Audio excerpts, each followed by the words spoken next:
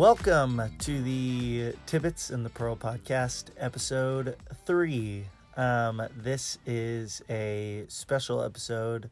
Zach, Brandon, Jordan, nor I will be speaking in this episode past this intro.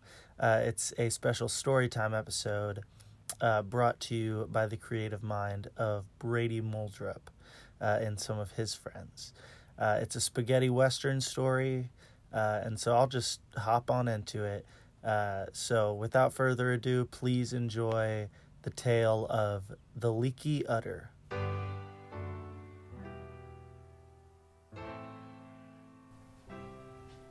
The year was 1860.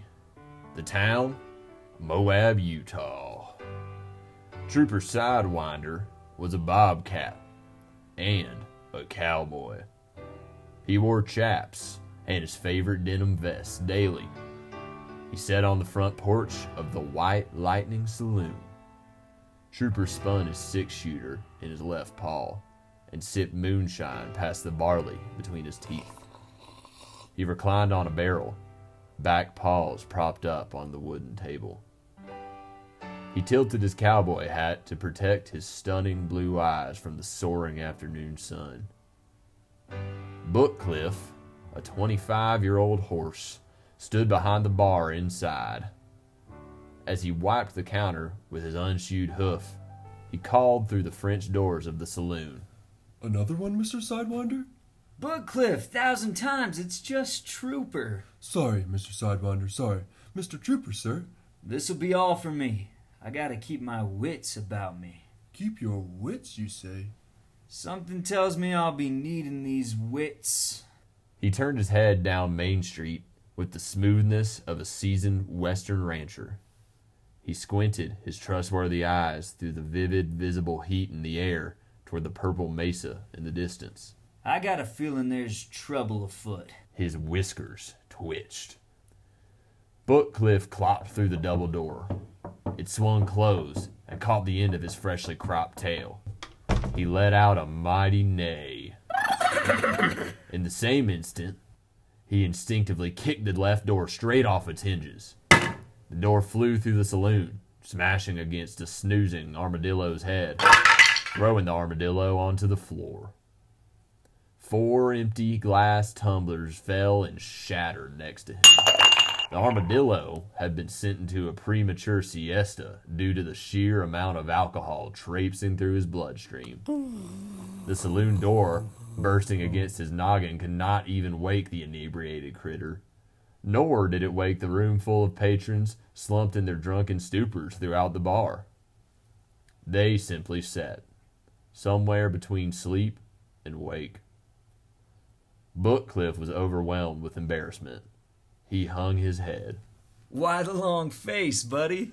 "I'm sorry, boss. My tail just still so darn tender. I can't help kicking." "What happened to that golden tail of yours anyway?"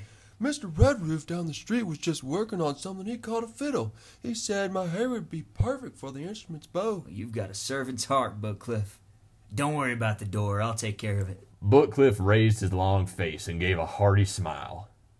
Still shaking off his guilt, he grabbed Trooper's empty glass. "I do appreciate it, sir."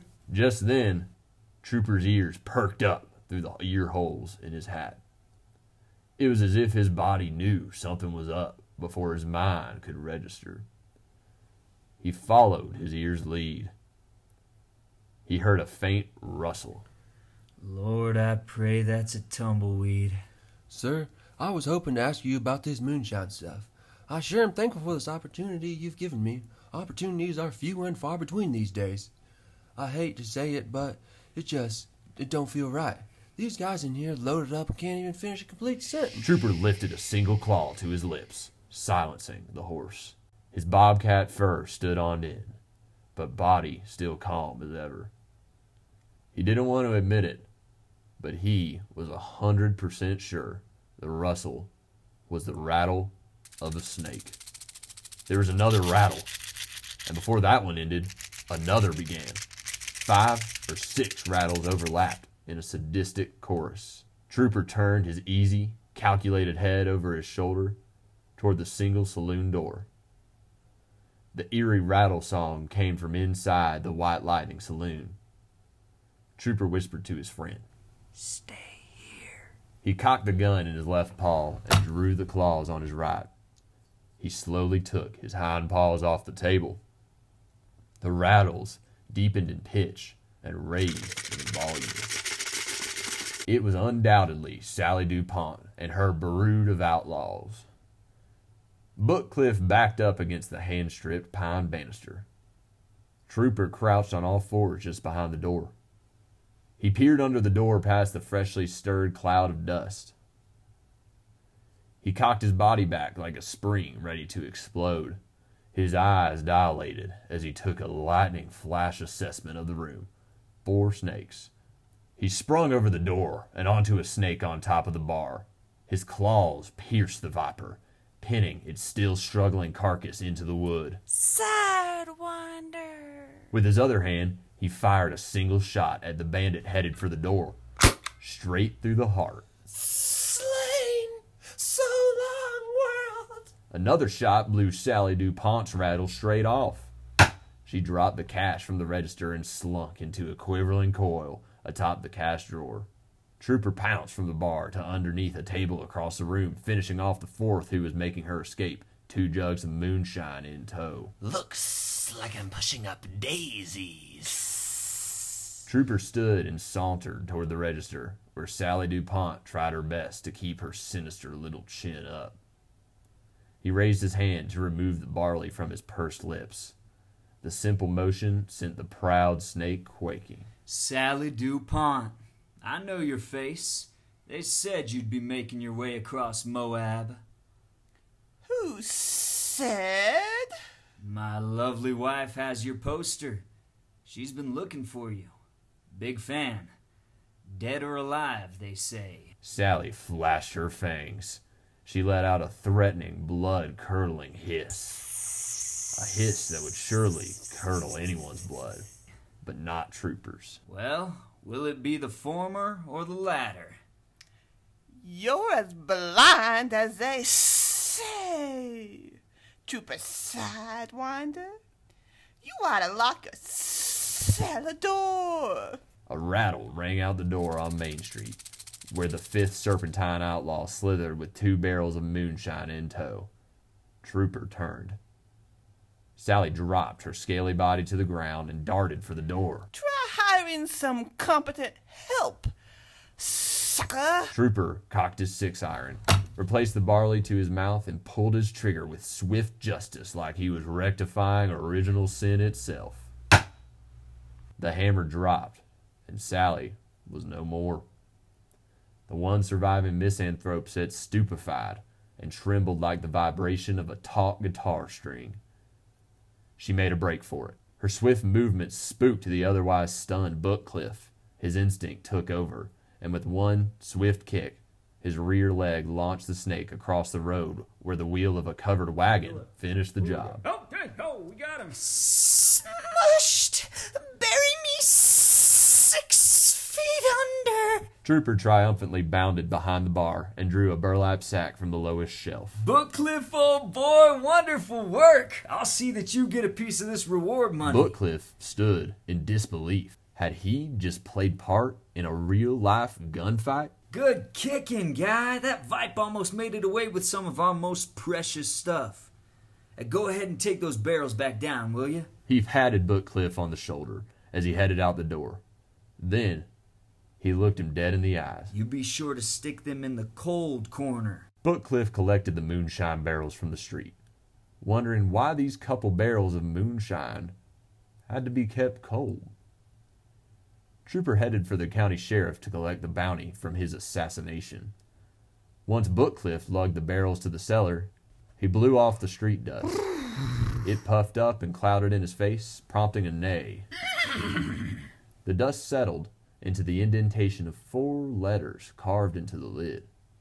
The contrast of color, coupled with the sliver of light from the cracked door, caught Bookcliff's eye.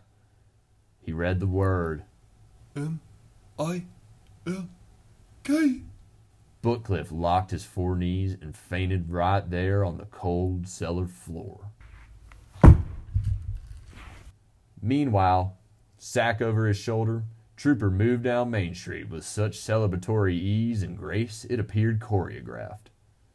He heard 2 separate windows slide open and looked up. The pristine white mansion right in the middle of the dusty town was a diamond in the rough, to say the least. The 2 wealthy, widowed, twin lizard sisters, Hissy and Ponderosa LaSalle, stretched their heads out of their second-story windows and lovingly catcalled at the Bobcat gunslinger. Trooper was caught, as he always was, by the ladies' fine threads. They only wore the finest things. They owned the building that Trooper operated. But they were not just his landladies. They were landlady to the whole of Moab. Hissy waved her silk blue bonnet and caught Ponderosa's attention. There goes Sidewinder. How you doing, baby? Ponderosa yelled. Trooper raised the bag in boyish triumph. The brood of outlaws, Sally DuPont and all. Look at that boy move. Go get it, Bounty baby. You deserve it. They whispered to each other. Oh, his wife gonna be proud. Hissy quickly caught an unlucky fly in her mouth. She sat back and munched, took a sip from her mug, and said to her sister, Or jealous. She's been looking for that rattler woman for months. Oh, hush up. You're the jealous one. You shush up. I got everything in Moab and nothing to be jealous of. Mm-hmm. Well, I gotta get ready. I got a date tonight with a wonderfully wise man. Trooper knocked on the door of the county jail, ready to show his buddy his treasure and collect the reward. Hey, Bud Luck, you'll never believe this. He leaned against the pine porch pillar and casually crossed his legs. He tossed the barley around his teeth. One moment. Trooper cocked his head at the unfamiliar voice. All of a sudden, Prudence Hooter Outback, a strapping 30-year-old owl, swooped out through the bars of the door. The golden spurs on his boots clanked as he landed on the doorknob. His golden badge glistened, as did his 2 silver pistols. Trooper extended a cordial hand. Hooter adjusted his round spectacles and looked into Trooper's crystal eyes. Who are you?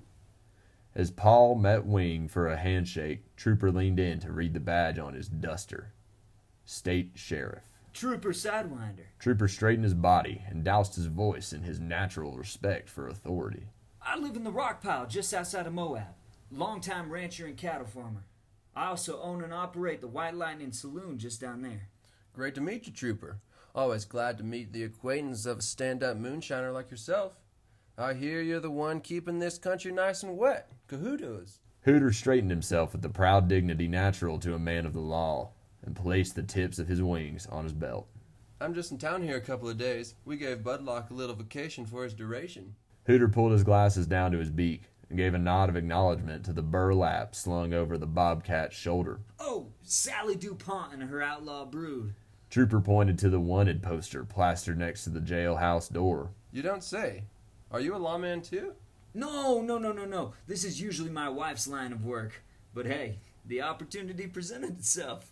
A bounty hunter and a bootlegger. You are an upstanding citizen, Sidewinder. I appreciate you saying so. Did you suggest your wife is a bounty hunter? Finest mercenary west of the Mississippi. Margarita Sidewinder, love of my life. Hooter widened his circular yellow eyes, cocked his head back. Trooper did not notice the reaction. His focus was on the bag of gold being drawn from the owl's jacket pocket. Hooter removed his glasses to count out the allotted reward and passed the money to Trooper. You're here for a few more days, you say? What brings you to Moab? Trooper dropped the gold coins in his denim vest pocket. Yes, sir. We got new evidence to reopen the Goldsmith and Rushmore case. You don't say. What a tragedy and heartbreak that was. The town will never forget it. We're working on naming the railroad after them.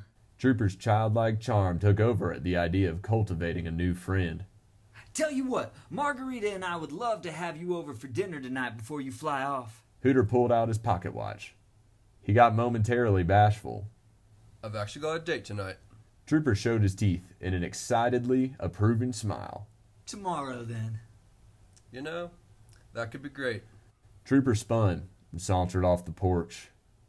He essentially glided down the road toward the fiery sunset which silhouetted the distant canyons.